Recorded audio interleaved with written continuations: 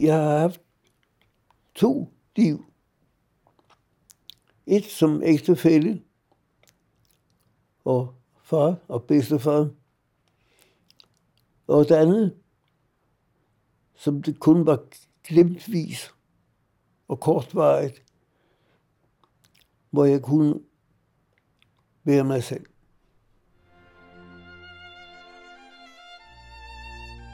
Det her er Jørgens fortælling.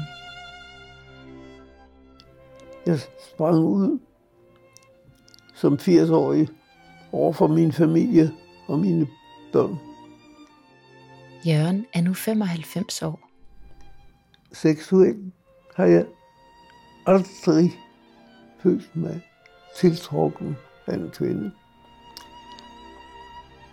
Og det lyder mærkeligt at være gift i 52 år.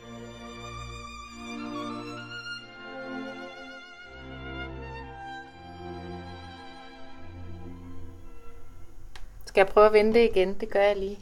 Det kan du gøre, ja. Stop.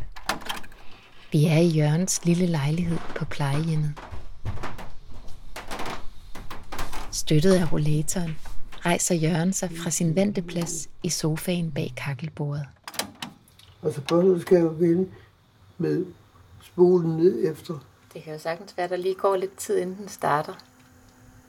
Det er jo også spændende for mig, for jeg har ikke hørt den i 30 år. Nej.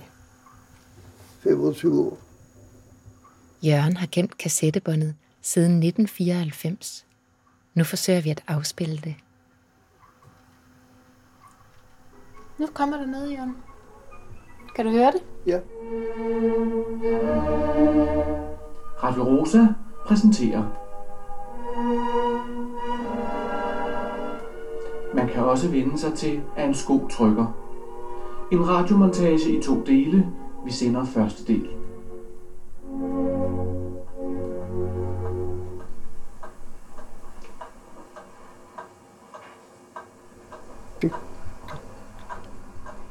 Er det fra din stue?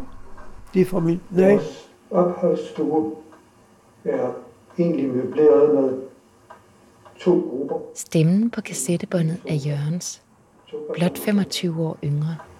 Som i parentes bemærket altid er okkuperet af min kone, der sidder på den ene halvdel af den, og i den anden side, der ligger alle hendes opskrifter og ugeblade og udklip og bøger og alt muligt andet rejse. Udsendelsen Jørgen medvirker i er produceret for Radio Rosa, en lokal radiostation i København for seksuelle minoriteter. Jeg er ikke interesseret i at få mit fulde navn og adresse op på det der, fordi som altså for det første har jeg ikke over for min kone sagt, at jeg er bøsse.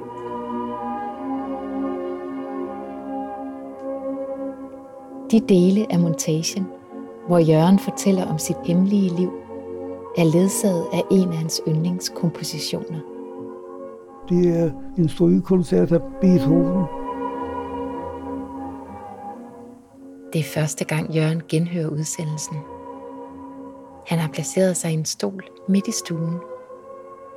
De krogede hænder hviler på armlænet. Øjnene er lukkede. Ubevægeligt sidder han og lytter til den fortid, som fylder rummet. Jeg har ikke talt med min mor om, at jeg har været skruet anderledes sammen end andre. Jeg tror, hun ville egentlig nok have været den, der havde haft den største forståelse for, at jeg var bøsse. Hun ville være blevet ked af det. Det tror jeg. Og jeg ville for alt i verden meget nødig gøre hende ked af det. For det holdt jeg alt for meget af hende til. Allerede i sin tidligste ungdom føler Jørgen sig anderledes. Men at erkende, at han er tiltrukket af mænd, er for ham utænkeligt i 1940'erne. Jeg ville være som de andre. Hvis jeg ville have sagt, at jeg var mere interesseret i mandens selskab end i en kvinde, så ville jeg være udstødt. Så ville man vende mig ryggen. I årene efter 2. verdenskrig rejser Jørgen til Schweiz, hvor han møder en dansk lærerinde. Hun er kortvarigt på besøg, og da hun vender tilbage til Danmark, starter de en brevkorrespondance. Og så ender det med, at jeg synes, vi har lært hinanden så godt at kende, så jeg tilbyder hende faktisk ægteskab. Jeg tænkte, så har jeg... Hun er vældig sød.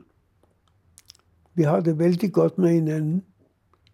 Og jeg husker, at min mor har skrevet til mig flere gange. Jeg håber engang, du finder dig en sød kone, så du kan få din egen familie. Alt sammen bidrog til, at jeg synes, det jeg gør her, det er sikkert det rigtige. Jørgens kone har bevaret hans breve fra Schweiz. De lå helt i bunden af et skab længst inde med en rød sløjfe om. Og det er ejendommeligt at se, når jeg læser dem. Der skriver jeg om, hvad jeg har oplevet, hvor jeg har været på vandretur, på bjergtur. En bjergtur får særlig betydning for Jørgen. Han har mødt en mand, Fritz, i det hus, hvor han lejer et værelse. Og jeg blev ret hurtigt gode venner med deres søn. De tilbringer meget tid sammen. Vi lyttede til musik sammen, og han spillede tit klaver, hvad han gjorde ganske pragtfuldt. En nat begiver de sig op på en nærliggende sæter for at se solopgangen over Alpetoppene. Det er dæmring, da de kommer derop. Og jeg lagde mig ned i græsset og var faldet i søvn. Og så vågnede jeg ved, at der var noget ved mit ansigt.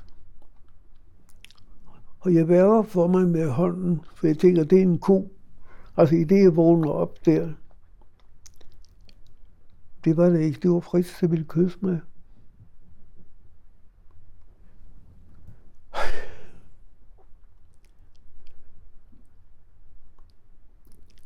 Jeg var kommet til at holde så meget af ham. Men jeg har jo ikke turde nævne noget om han også holdt af mig.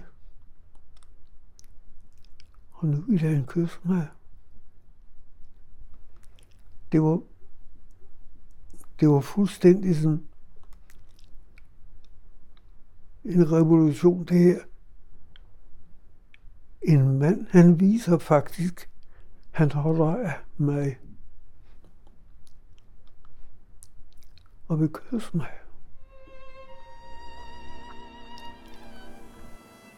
Da jeg jo med mig selv vidste, at jeg havde jo inviteret den her danske dame, der skulle komme derned, jamen, så var det ligesom om, at der var noget der slet ikke harmonerede. Da jeg så, hvor fortvivlet han blev, da jeg fortalte ham, at jeg havde besluttet mig for at forlove mig med denne dame, så var det ligesom om, der var noget, der kortsluttede inde i mig selv. For så gik det ligesom op for mig, at der var altså også andet end det, at det bare var venskab, det her.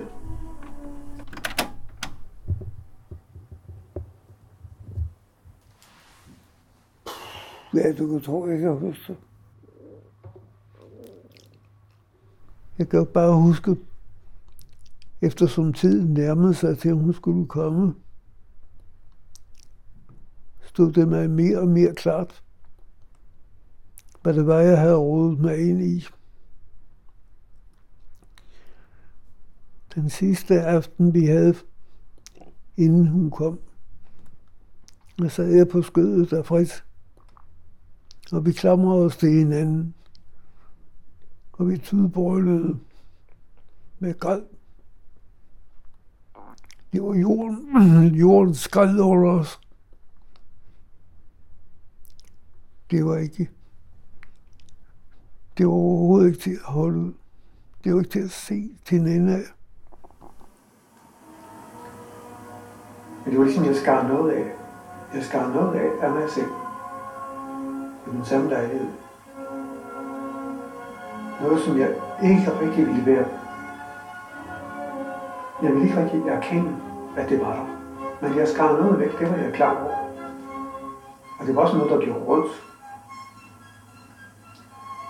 Og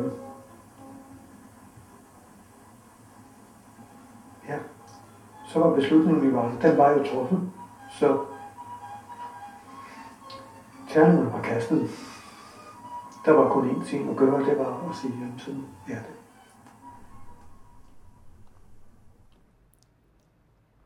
Hvis man lover noget og ikke holder det, så har man ikke fortjent at blive begravet på en møding. Det har jeg hørt min far sige flere gange. Jeg havde givet løftet. Og så måtte jeg jo holde det.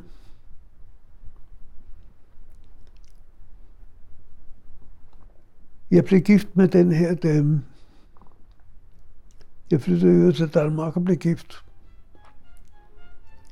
Og vi fik 2 børn.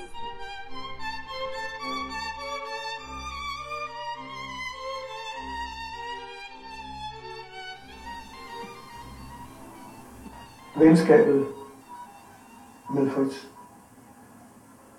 bestod. Det blev med tiden varmere og mere brændende. Det var ret kort tid efter, at jeg var vendt tilbage til Danmark, så kommer Fritz jo på besøg. Vi var sammen taget til Nordjylland og boede der i mine forældres gamle sommerhus. Og der var vi helt alene, 2, Fritz og jeg. Vi sejlede ud i min sejljotte på Arsø og smed tøjet og var sammen i båden. Fordi der kunne vi skjule os. Og jeg tror, at den lejlighed der, at vi havde nogle få dage sammen, den skulle udnyttes på den måde, at vi fik lov til at leve et liv sammen. De få dage, et liv, som jeg inderligt kunne have ønsket mig.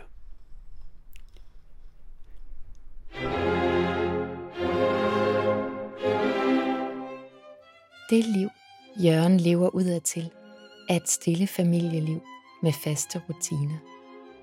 Han går på arbejde, leger med sine børn, melder sig ind i en vandreklub for mænd. Han og hans kone køber sommerhus. Årene går. Kobberbryllup, sølvbryllup, faste spisetider og den årlige udlandsrejse. Vi plejede igennem mange år at rejse til en lille kystby på Gran Canaria. Jeg tror sagtens, vi har været dernede en 10-12 gange. Min kone, hun havde en solkjole på, som hun sagde.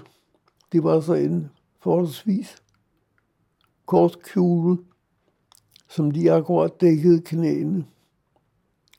Og så sad hun gerne i en liggestol og vågede lige sådan og trække kjolen op, så solen kunne skinne til knæene og ned. Og jeg havde et par diminutive badebukser på, og kunne godt finde på at lægge mig op på taget af hotellet. Der var fladt tag, og der var nogle bænke deroppe.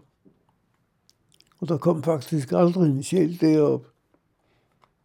Og det benyttede jeg mig af. Jeg kunne da driste mig til at tage bukserne af. Men det var selvfølgelig kun enkelte gange og kortvarigt, at jeg kunne ligge der.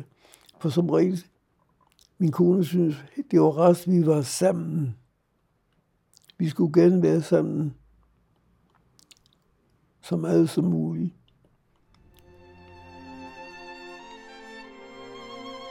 Hverdagen i hjemmet følger en fast rytme. Vi spiste jo altid varm mad middags, Som tiden går, flytter børnene hjemmefra. og så ud på aftenen fik vi ofte en kop kaffe, Jørgen og hans kone er alene i lejligheden. og så delte vi et par clementiner. Der bliver mere stille. Når det var overstået, så rykkede jeg hen i krogen Jørgen lytter til Radio Rosa. og hørte radio med hovedtelefon på. Hans kone læser bøger. Hun læste faktisk både dag og aften. De går på badeværelset efter tur.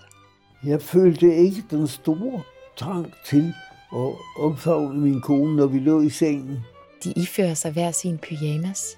Men vi gav da altid hinanden hånden og et kys, inden vi lagde os til at sove. Og slukker lyset. Jeg havde svært ved at få rejsning. Indimellem har Jørgen og hans kone sex.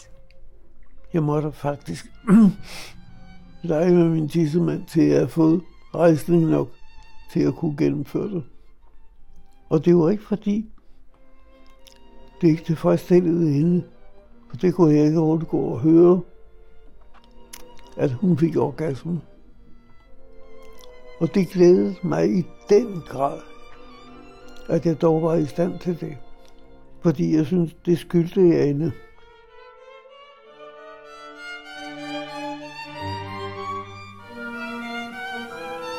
Ja, jeg længtes jo frygteligt efter ham. Jeg besøgte ham så tit jeg kunne. Jeg skrev meget ofte. Jeg ringede. Vi så hinanden. Han kom her og besøgte os. Men det var altså ikke nogen hemmelighed for min kone, at Fritz var død.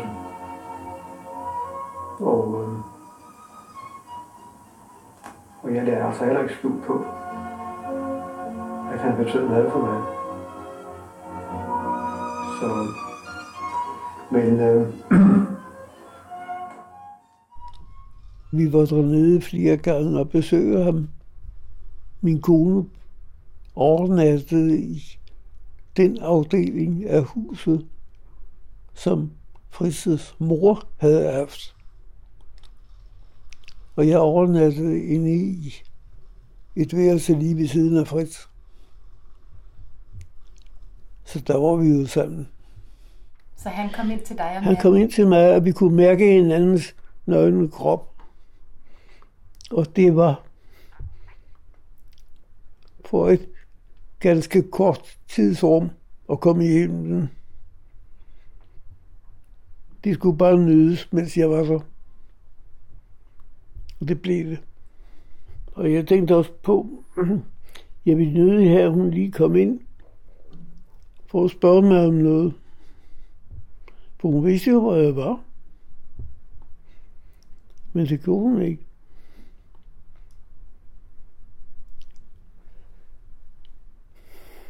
Ja. Men der kan du se. Jørgen har kun ét fotografi af Fritz. Det er Fritz, der sidder der. Ved siden af min kone. De sidder ved et fint dækket kaffebord. Og det er mig, der sidder der. Billedet er dobbelt eksponeret, Ja, det er spejler. så personerne gengives som skygger. Hvordan var din kones og Fritz's relation?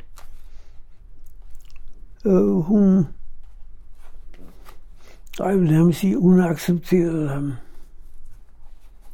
Fordi hun vidste, at det var min ven fra Schweiz. Min kone har udmærket godt vidst, hvordan det her det hang sammen. Men frem på alt, der måtte ikke komme ridser i lærken. Det skulle være en kernefamilie bestående af mand, kone og børn. Der skulle ikke sættes ord på.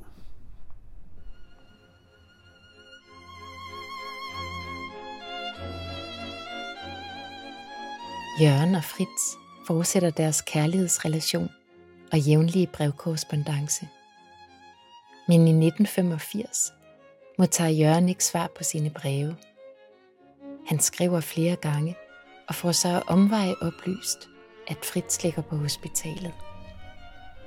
Og så hører jeg kun en ganske svag stemme der siger, kom så hurtigt du kan. Jeg har bedt lægerne holde mig i live, til du har været her. Vi rejste omgående, og vi var der i 3 dage. Og Fritz lå der med drop og slanger og kunne næsten ikke tale. Og jeg gik ned til klosteret, hvor jeg jo har været gentagne gange før, når jeg har besøgt ham. Og så opsøgte jeg den sorte Madonna. Det er sådan en Madonna-figur, der er sort. Og jeg bad, må Fritz dog få nogle år endnu af hensyn til mig. Jeg vidste godt, det var meget egoistisk, men bare han måtte leve.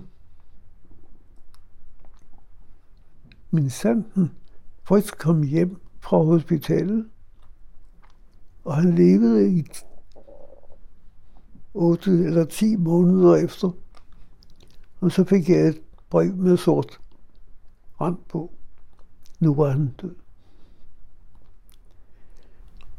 Og de sidste ord, Fritz sagde til mig, det var, sei gut zu Alma, vær god med Alma. Og tænk, han kunne sige det. Det var det sidste, han sagde. Vær god mod hende.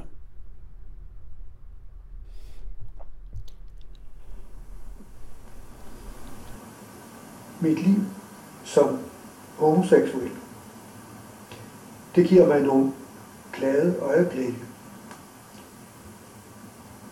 Men det er som om, jeg ikke har mulighed for at få de øjeblikke til at blive til timer og dage og uger og måneder og år. Fordi det er alt sammen noget, jeg ligesom må snyde mig til. Det er alt sammen noget, der er ligesom fordækt. Og derfor er det kun i de få øjeblikke, at jeg kan folde mig ud og være helt sådan, som jeg synes, jeg er. Og det giver mig samtidig en lykkefølelse, som vist nok kan være svær at forstå, hvis man ikke har prøvet, hvordan det er. Det kan godt minde en lille smule om, at man bliver holdt under vandet så længe, og så lige får næsen ovenfor, og får lov til at trække vejret igen, helt frit.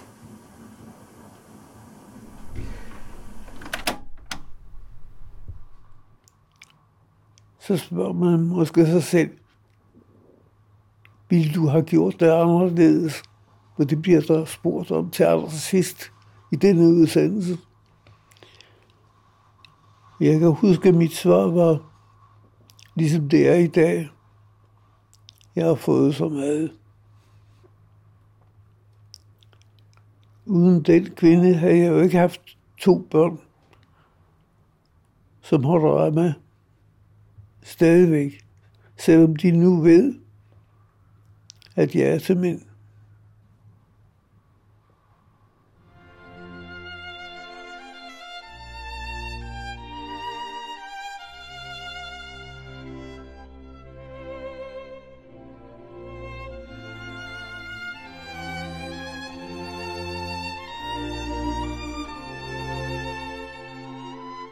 Jørgen og hans kone når at have guldbryllup.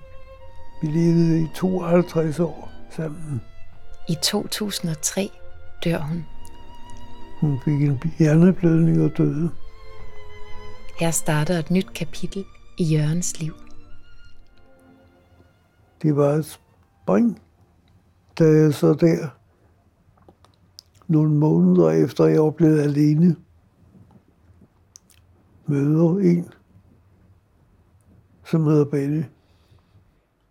Og det var simpelthen kærlighed fra første øjeblik. Nej, kommer du allerede nu? Det var dog dejligt. Hver aften besøger Benny Jørgen på plejehjemmet.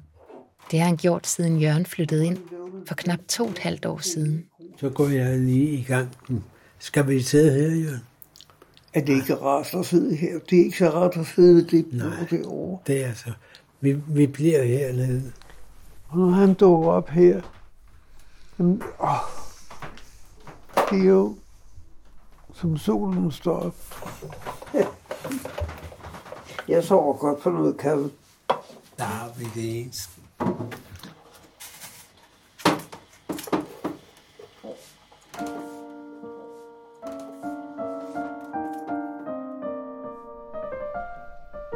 Jeg sad ved computeren,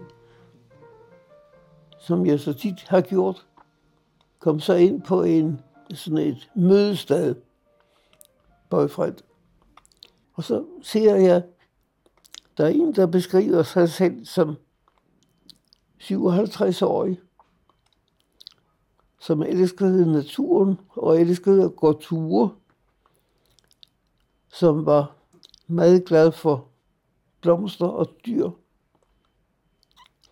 Og så var der en ting mere, han skrev, som fangede mig. Det var, han holdt meget af at gå et sted, hvor han kunne smide tøjet og gå i vandet uden tøj på. Jeg tænkte, det er der i hvert fald en mand, der har samme interesser som jeg. Så jeg skriver til ham, hvis du har lyst at besøge mig i mit sommerhus, hvor jeg bor hele sommeren, så er du velkommen til det. Så er kaffen færdig. Så sætter Benny sig her, og jeg får et kys, og han får et kys. Og vi holder hinanden i hånden og trykker os til hinanden. Panduli. Og så får vi en kop kaffe. Og vi ser gerne i nyhederne der 6:30. Men uanset om der bliver et blot flertal eller ej efter næste valg, så forpligter Dansk Folkeparti sig til at være med til at gennemføre Socialdemokratiets pensionsplan. Vi fandt en dag, og jeg havde lavet lidt frokost. Og da vi havde kigget på huset, så gik vi rundt på grunden, som er temmelig stor. Og der har jeg sådan en lille dam nede med åkanner, og nej, hvor var den dog smuk. Og så mærker jeg sådan lige en arm omkring mig, og så trykker vi os ind til hinanden. Og det var så varmt et tryk. Så jeg tænkte, det er første gang i lange tid, at du oplever sådan et levende menneske, som trykker sig op imod dig selv. Jeg tror, vi har kun haft et par korte bilklæder på. Blot det at mærke denne her nøgne, varme mandskrop imod min egen, så steg jeg helt til himmels.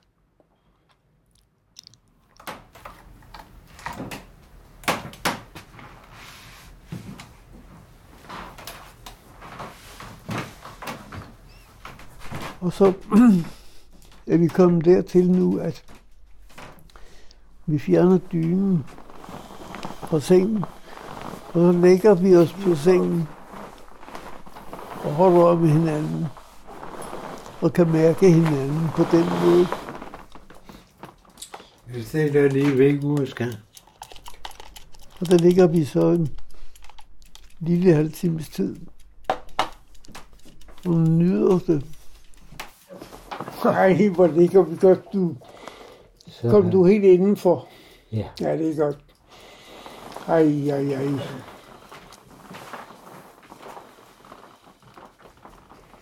Ja, vi kan heller ikke se månen i aften. Nej, det kan vi ikke. Den plejer at stå lige derovre. Jeg tror, den er gået ned, du. Ja.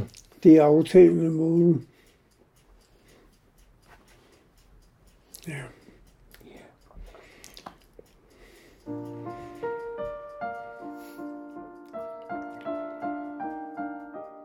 Og da dagen var gået, så sagde jeg til ham, du har vel ikke lyst til at overnatte? Jo, det vil jeg da meget gerne, siger han. Og så blev han hos mig om natten. Og næste dags morgen var jeg klar over, at her havde jeg altså mødt et menneske, som jeg følte mig så forbundet med, at ham kunne jeg simpelthen ikke undvære. Hvis ikke det blev ham, så var jeg dømt til at bo alene og leve alene resten af min tid, tror jeg. Fordi det kunne ikke være mere intenst.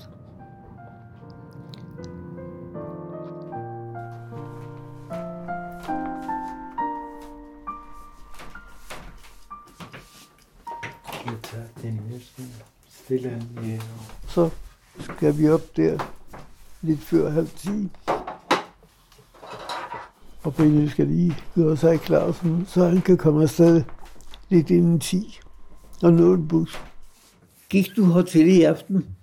Eller tog du med bus? Nej, jeg gik der. Gik du? Jeg tror det ikke. Jeg skulle jo have træning. Du var her så tidligt i dag. Jørgen og Benny har været sammen i 15 år, men på plejehjemmet kan Benny kun være på besøg. Og jeg ville så gerne, at han kunne være blevet.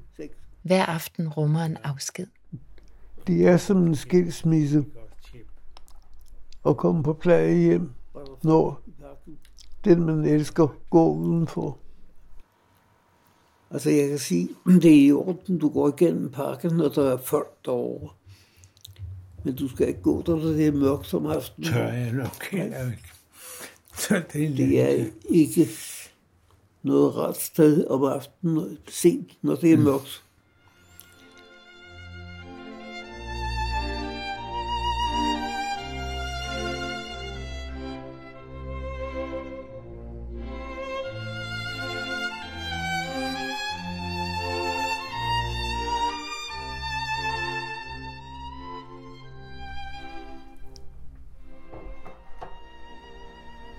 Og hvilke tanker gør du dig så i forhold til det at springe ud og fortælle, ja, for det første dine børn, men også omverdenen om det? Ja, der gjorde jeg mig rigtig nok tanker, da jeg ringede op til min datter for at fortælle hende det. Jeg tænkte bare på, det her, det er for mig selv at bære. For jeg har simpelthen truffet mit livs kærlighed nu, som 80-årig. Og det er en, jeg ikke kan undvære. Og jeg kan ikke blive ved med at holde det hemmeligt. Og jeg fortalte hende det, som det var. At jeg havde truffet en mand, som jeg oplevede forelsket i. Og hun hørte på det. Og jeg vil ikke sige, at hun sagde, at det er jeg glad for at høre det og sådan noget, men jeg kunne bare mærke, at det blev accepteret. Jeg kan udmærket godt forstå. Og nu ringer din telefon. Det er min datter. Hej, Gertrud. Hej, far. Er du hjemme efter frokost? Ja, lidt. Ja. Jeg skal sige det, jeg har besøg af Nana her, Ja. som spørger mig ud og interviewer mig. Jamen, det skal der være ro omkring. Vi snakkes bare ved efter frokost, far. Og jeg har jo fortalt Nana, det hun gerne vil vide om, hvordan det gik til, at jeg fandt Benny. Ja. Og at det vi lige var kommet til, det var, hvordan tog din datter det? Ja. Så sagde jeg, det var faktisk også noget, jeg var i den grad usikker med hensyn til det. Men jeg tænkte, jeg skal ringe op og fortælle dig det. Og jeg gjorde det. Ja, det gjorde du. Det gjorde du, men vi har jo heller ikke noget at skjule for hinanden, far. Nej, det er rigtigt. Det vigtigste er jo, at vi har det godt hver især, og det er jo kun den enkelte, der ved, hvordan vi bedst har det, og hvad der gør en glad. Og jeg har jo i den grad fået det godt. Det har du, men du har også hele dit liv gjort, hvad alle andre synes, du skulle, og det er først, da du møder Benny, at du følger dit hjerte. Det hører Nana. Ja, det hører Nana, men det er også fuldstændig rigtigt, og det må hun også gerne høre. Ja, det er rigtigt nok. Jeg tror, ja, det er det. Det tror jeg, hun har fattet. Ja, så på den måde synes jeg jo bare, at det er dejligt. Selvfølgelig var vi overrasket, det er klart, fordi vi ikke havde sådan lige set det komme. Men jeg tror, du får lejlighed til, jeg vil håbe, du får lejlighed til at høre det, som Nana optager. Det ville være fint, far. Kan du have det rigtig godt med den? Ja, men rigtig god snak, ikke? Ja, ha' det rigtig godt, og tak for ringet. I lige måde. Hej, hej. Ja, du fik jo svar på noget. Ja. Det var meget bevægende, det hun sagde, synes jeg.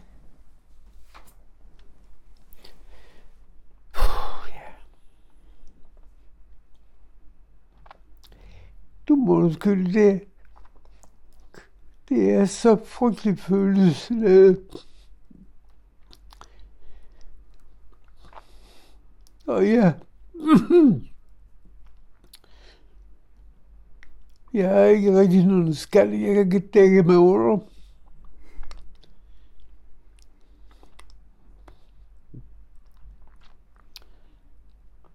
Fordi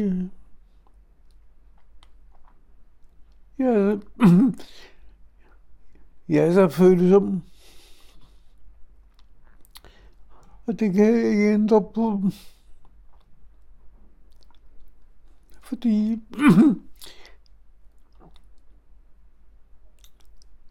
kærlighed, som jeg har oplevet det først med Fritz og nu med Benny, det går rigtig dybt ind i hjertet. Og jeg kunne tænke mig, at jeg har taget imod den kærlighed, som Benny viser mig som en svamp. Fordi den har været tør i så mange år. For det har været mere et venskab end en kærlighedsforhold til min kone. Og det mere har været en pligt til at holde en facade og at sørge for, at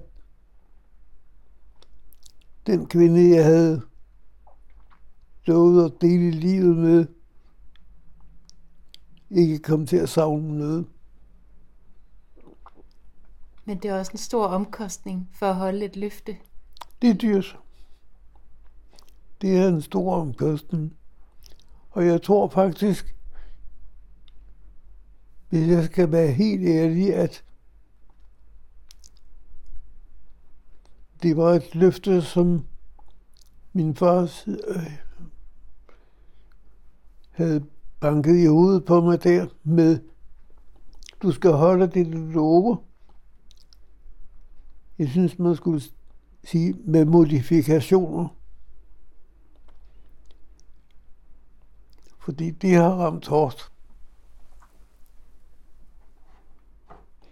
Men det var bare noget, man skulle dække over.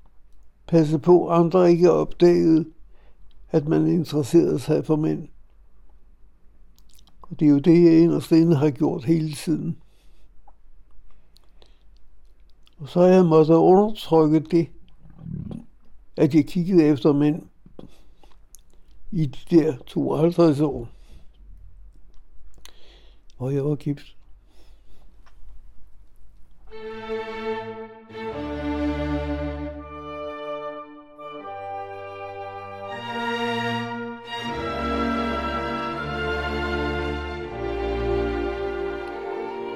Jeg har fået lov til at blomstre lidt, selvom bladene de hænger.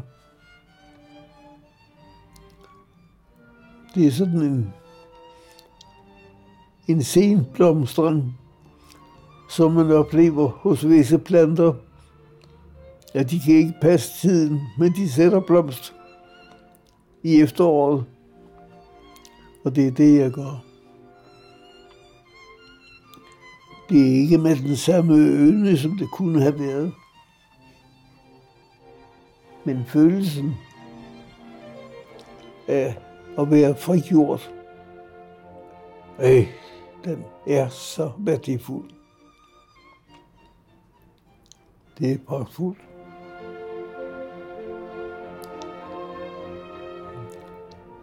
Lad den endelig blomstre, så længe den kan.